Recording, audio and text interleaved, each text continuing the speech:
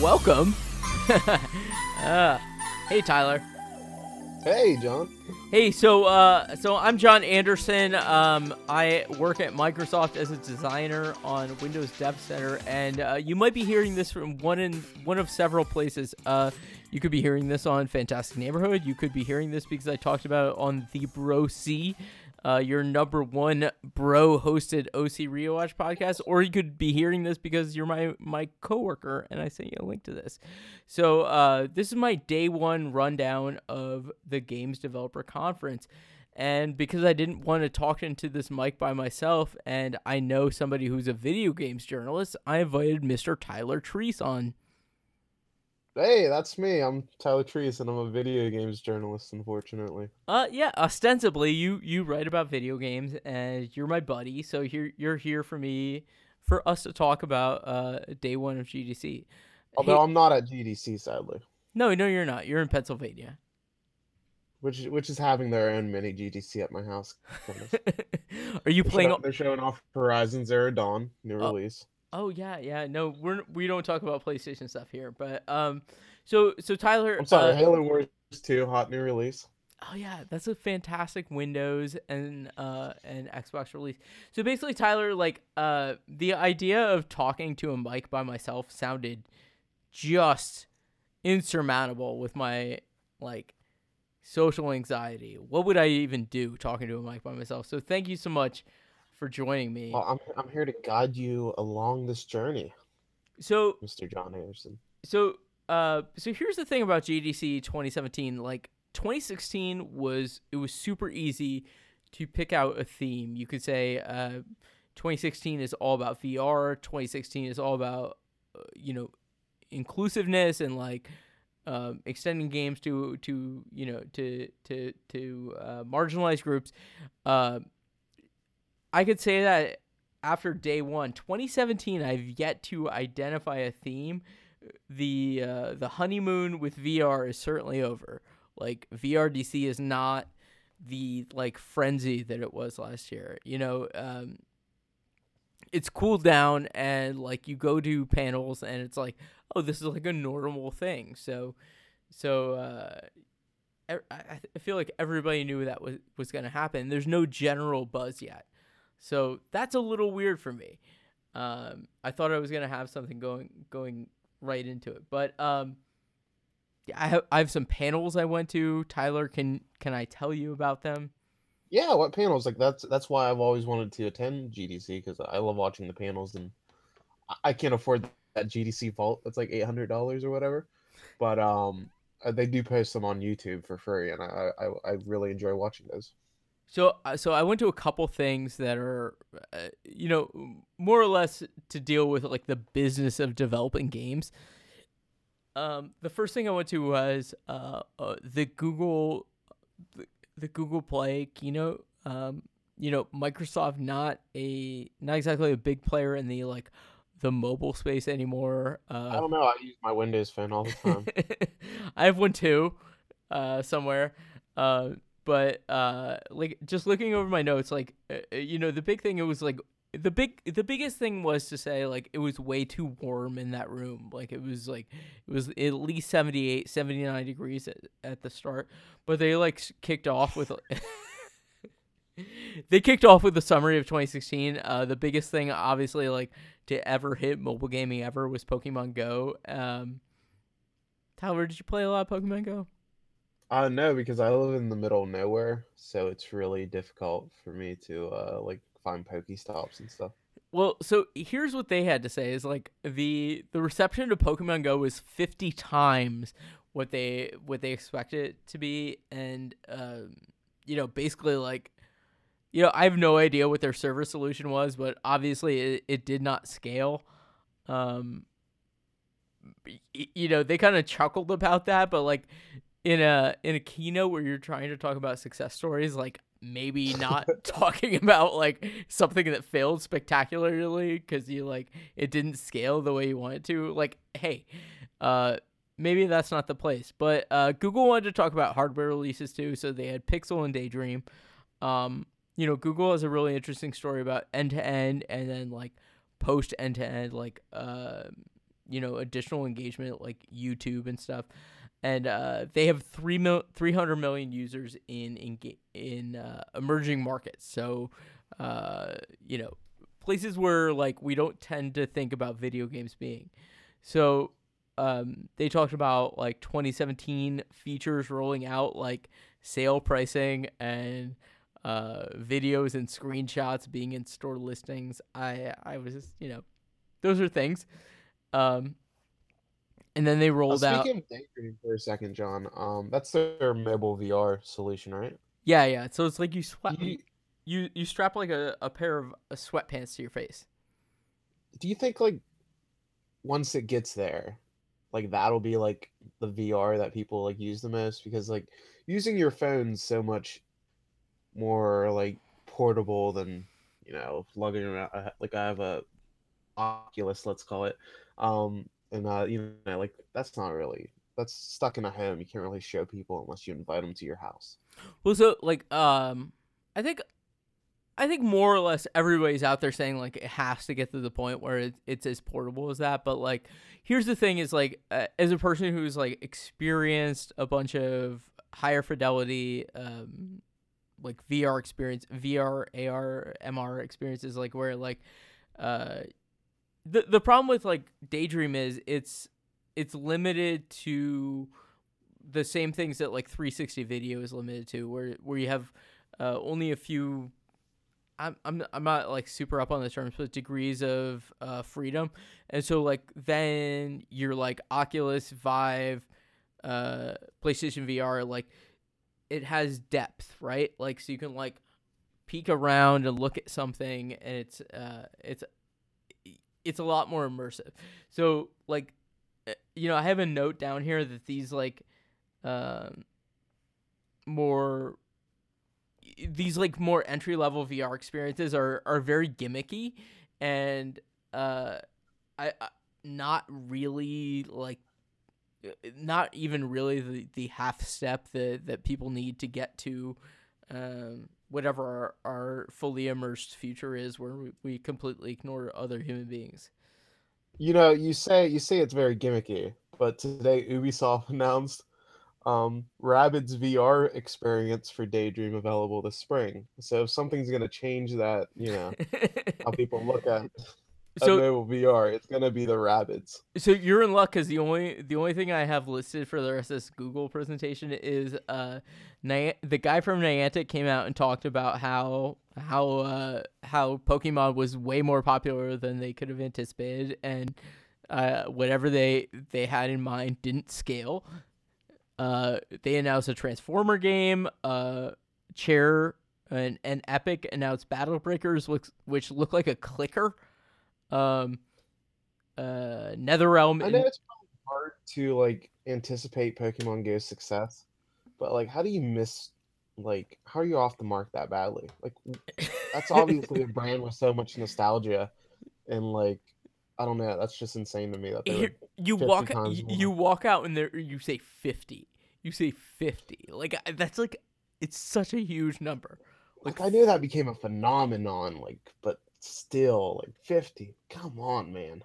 50 is huge.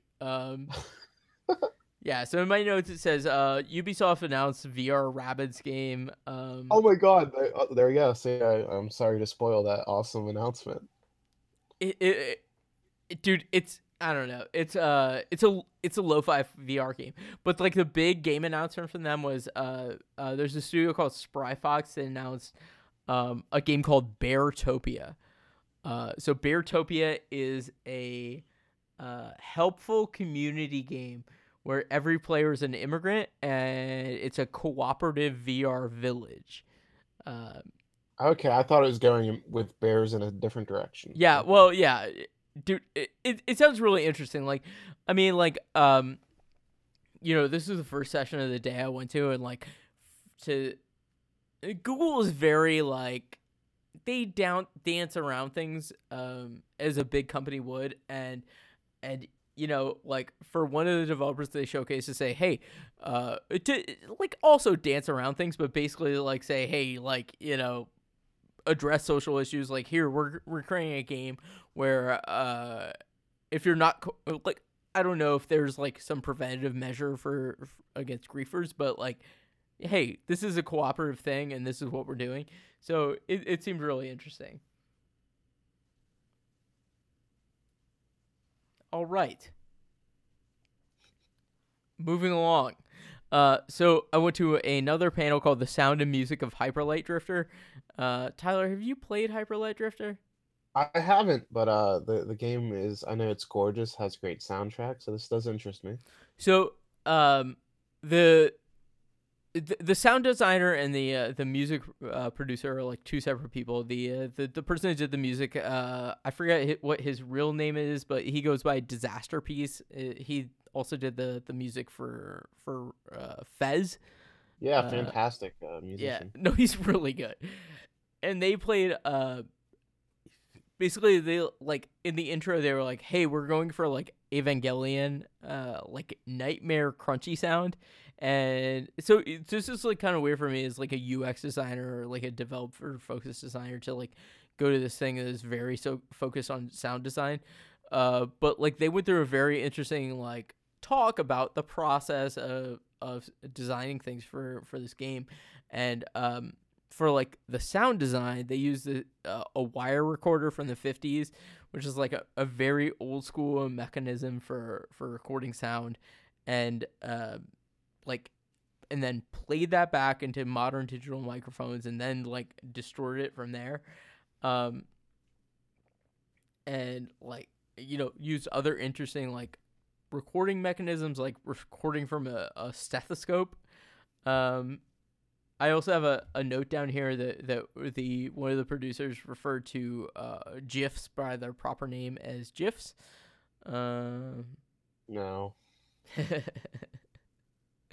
And the two like the difference between like the sound producer and the like the music guy, like they went in two very different directions, and like only talked like three different times during the production of the game, but like came back and made a very cohesive thing with very little like abrasiveness, and I think that was really interesting from a production standpoint.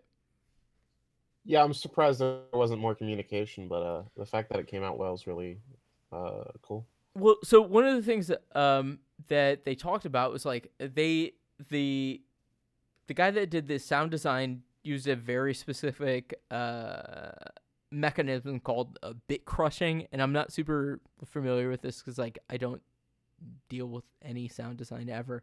And the guy that works on the music, like Disaster Piece, like he made a very explicit decision to not do any of that. So like the fact that like they were doing these two different approaches like apparently worked out really well for them. And like I mean there were times during the Hyperlight Drifter talk like where they were the guy that did the sound design was talking about like, well, I just yelled into this mic and then tweaked this and this and this, and I was like, and it ruined aspects of the games for me, but like also was very interesting. Yeah, uh, I'm always really like thrilled to hear about like how they change the sound in such weird ways. I got to talk to Jason Graves last year, who did Far Cry Primal's soundtrack, and like just listening to him describe all the weird stuff he did, like he ended up cutting his hands open with like a knife at one point by accident, and like all the crazy stuff he's doing. dude, Like it's I, just wild, man. I forget exactly what it was, but somebody during the like one of the two guys said like they like literally recorded themselves bleeding. Like I think sound designers, I'm like officially in the camp of sound designers being the craziest motherfuckers in game design. Oh, Um, they're nuts, man. I love it. I just love like, how do you come up with this? And he's like, I don't know. uh, so there's a thing. So Hyperlight Drifter is an incredible game, and I think everybody should play it. Like it's a really good action RPG sort of thing, but there's a sound like I guess just like they decided that like the word Shack Jack was really funny, and they like It is kind of funny. yeah, Now that I'm Shack thinking Jack about is it. really funny, but like they took the phrase just Shack Jack, distorted it. It's in the game as like a boss sound somewhere, so it's like hearing where sounds come from is pretty funny. Um, I went to a thing called Best Practices for Launching Successfully on the Google Play Store. Uh, that's kind of boring. It's very businessy, but they've rolled out the mechanism for like testing in retail, basically. They allow people to pre-register and do. I mean, the business of gaming is also very interesting. I I wouldn't mean, gloss it unless you want you to. know, like it's like this is only interesting because for me because like it's a comparison to the stuff I work on a daily basis. But like they're rolling out early access and like the idea of like sandbox environments and like it's a very limited thing for them as well. They have something called pre-registration where like you can enroll to get a notification when like a free to play game rolls out that you're interested in. But like for me it's like why wouldn't you just like say, hey, I'm interested in that, like download it to my phone day one. And there's like a heavy it's mobile gaming and they're like they're out there talking about how influencers, quote unquote, and you're an influencer, right, Tyler? Oh, totally. But I did see how Super Mario Run, which is still yet to arrive on Android, how they had open like the pre-registration and stuff, and I'm like, that is so weird. Are you sure it's not there yet? Because they were talking about that today. Maybe it is. Okay, Yeah. maybe it is. Um. Let me check. So I went to another panel called "It Takes Two to Tango: Integrating UX Research and Production into EA." So this is like a pretty interesting panel, like considering I'm a UX designer myself, and like the UX process is like something I live and die by, right? But like she was the presenter here was really talking about like the different approaches that EA took to UX and like this applies to a lot of companies across the board. Like you could be It's central. out in March. Super Mario Run's out in March. So. Oh. It's not that good. Don't download it. So I enjoyed the game. so It took me. Granted, it took me like 8 weeks to beat the like 2-hour campaign, but still. My son, it's good for my son to play. So she talked about like the UX like research initiative at EA and like they went through having centralized UX research, decentralized UX research, and then like a hybrid model. And it seems like they're still not super sure on what works best. Like just saying the first two, you would think like, oh, hybrid. Okay, of course we would do that. But there are disadvantages to like being in a hybrid model too. Is like because you risk like going more towards a decentralized model and like not getting the shared knowledge from a centralized thing. But the big sort of example they had, and Tyler, as a video game journalist, you should remember this, is NBA Elite 11. Ah, yes, the classic game that was never released. So, the research initiative was led by people on the team who were self-taught in UX research, and like, so basically it's like a bunch of people who have no idea about UX just like decided we're gonna append UX to our names or to our titles and go off and like and work on this. But then looped in actual UX designers and things things basically went off the rails. Like That kind of sounds like nutritionists and dietitians because like nutritionist is not like a protected term, so anybody can call themselves a nutritionist. I'm actually a nutritionist. But like dietitian is legit. Like you have to be licensed to become a dietitian. Well, like So like there are a that's lot kind of of people. funny. There are a lot of people that call themselves like UX/UI designers, and like it turns out that they're like primarily better at the other, and so like one or the other, and it's like I call myself a UX designer because like that's the thing I'm okay at, and like. What if you're actually better at UI? Maybe you're selling yourself short, John. One of these days we'll probably find out. But like we went through an interesting talk about hearing somebody talk about projects that are actually a failure is like, I mean, like you can't go more failure than a game that's announced, a demo is released, like discs are fucking printed and like discs are printed and then sent out and then like the game is canceled. Like you can't like be more humble than talking about a title like that. So, I have one more panel I went to. So I went to one more panel called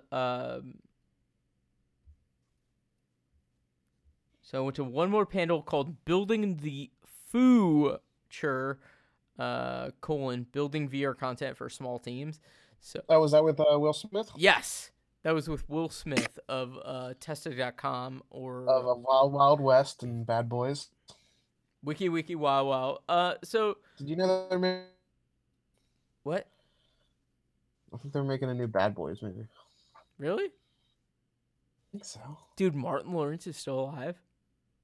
Yeah, Martin Lawrence is still alive. Why did you think Martin Lawrence is dead? Um, Bad Boys for Life, 2018, coming out November 9th. so it's interesting, it's interesting from like a interaction design standpoint, like what they're talking about at Foo. It's like they went into this thing where there's like creating this. They were talking about like how do we make a talk show in VR? Do we do 360 video? Do we something traditionally pre-rendered like a animated movie? And neither of those really worked.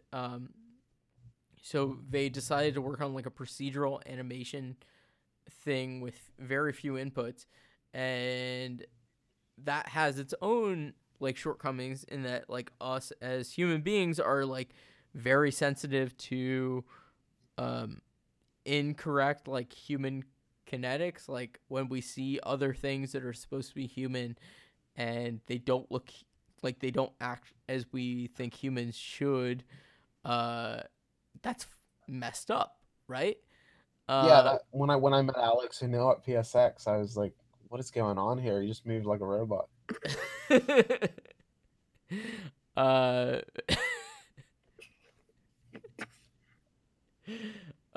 So like the traditional like obvious cheats for stuff like this is like when you play a first person shooter, they put the camera in the chest, right? And like they don't, all the other characters are pre-rendered, but like when you can't predict how when you're trying to do something like slightly dynamic, you can't really do this.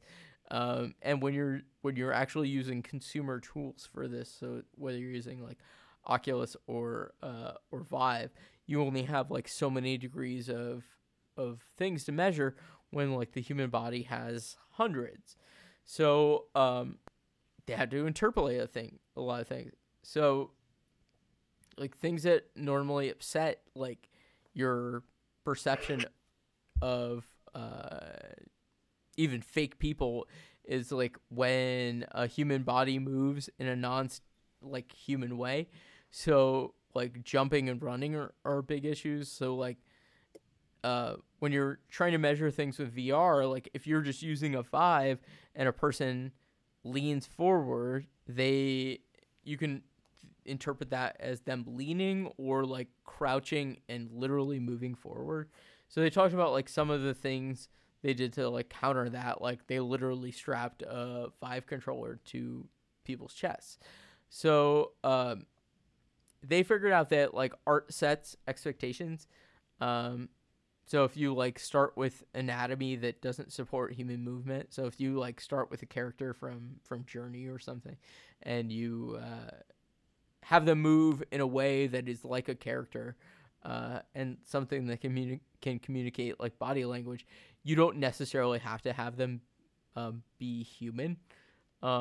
Tyler, as like a person that I have 100% only interacted with on the internet, I feel like we can like kind of get with this. Yeah. You act human. They talked about inferring leg position from balance. That's kind of crazy. Yeah. So they said the walking isn't great, but when you're watching somebody be in a talk show in VR, uh, not a lot of people are focusing on the legs, so it's more important to talk about the like or sorry, think about the like things people are focusing on. So what they did do is they figured out, like, without any eye tracking, they figured out they could make their virtual characters in this like virtual talk show, even if the those characters were not originally looking at in any direction, they can make the virtual character like look at the player character, and so like they can create eye contact and imply body language that way. So like, Yeah, that's really smart. have you seen the like a pilot episode of the Foo Show? I don't I know if saw it, but not in VR. uh, it's not on PSVR. You have PSVR, Not right? yet. It is not on PSVR yet. So I've done it in Oculus, and like it was like a pretty interesting Is experience. that the Firewatch one? Yes, and like Firewatch is, as we all know, is my game of the year 2016. Second place Inside. Oh wow. I love that game. Like, you want to talk about Firewatch and how it's the best game of 2016? I can go ahead and talk about that. You should play Night in the Woods, which just came out. I probably will. Like, you made me play Inside, and turned out to be my second favorite game of last year. But so what they figured out is, like, it's not necessarily important to like map things one to one, but it's really shocking how a person can infer from low fidelity body language what the like original intent was. So like you can kind of this is one of the most interesting talks like I've seen about VR. Because I saw some talks last year about VR, but recreating everything's not super important. Human beings can pick up on certain things and won't be distracted by others. So like when you can figure out what somebody can infer and what you can cheat on, it's it works a lot.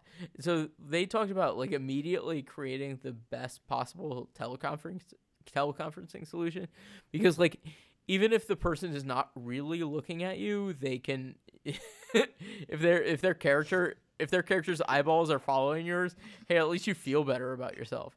So they can like create eye contact from character to the viewer, regardless of what the original person was actually looking at, because without using eye tracking at all, because like they know where the player character is, they know where the original participants were, and they could just create that eye tracking. Man, I wish I went to like virtual reality school when I was like sleeping. The teacher would just see me like staring attentively instead of sleeping through class. They have a really interesting quote that was like, when you control the environment, you can get away with a lot. So it seems like they figured out when. So they talked about like long-term shortcomings, like when like their technology is like still pretty nascent, but like if you try to lay down on the ground, things are gonna go shitty. Like they always assume that you have a rigid spine.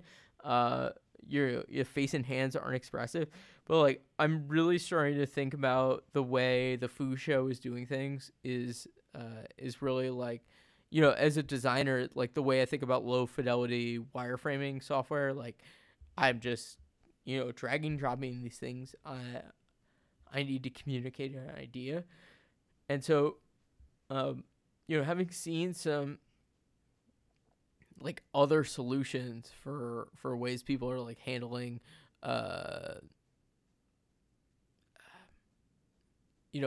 communication in virtual spaces, like I don't know, have you spent much time in hey Tyler, you ever played Rec Room?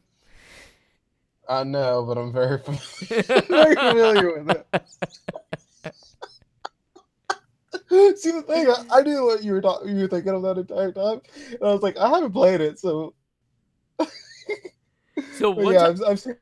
So like, it felt like that, like you can communicate emotion and like a lot of stuff in Rec Room, but The face and hands are not expressive at all. The one time I spent 6 hours in Rec Room, I like went on this like incredible journey with this guy playing disc golf, and then like he turned into a horrible racist at the end. So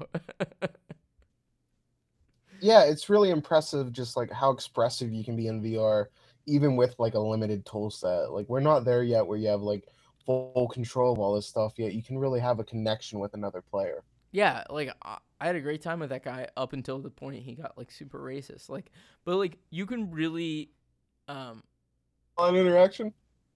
but like you can infer a lot, but like basically blocky hand movements and basically the mouth moving and you know Oh, by the way, the thing that John cut out was like 15 minutes of us trying to figure out the name of Rec Room. I cut that out. So like here's a clarification. Like I'm releasing this to uh I'm gonna send this to my colleagues tomorrow. I'm gonna edit this and like make sure like I don't sound like too much like a drunken idiot. But this is like my day one wrap up of GDC. Thank you, Tyler Trees. Oh, thank you. It was very fun. God. Like hearing about all the awesome panels I couldn't be at. So thank you for doing that.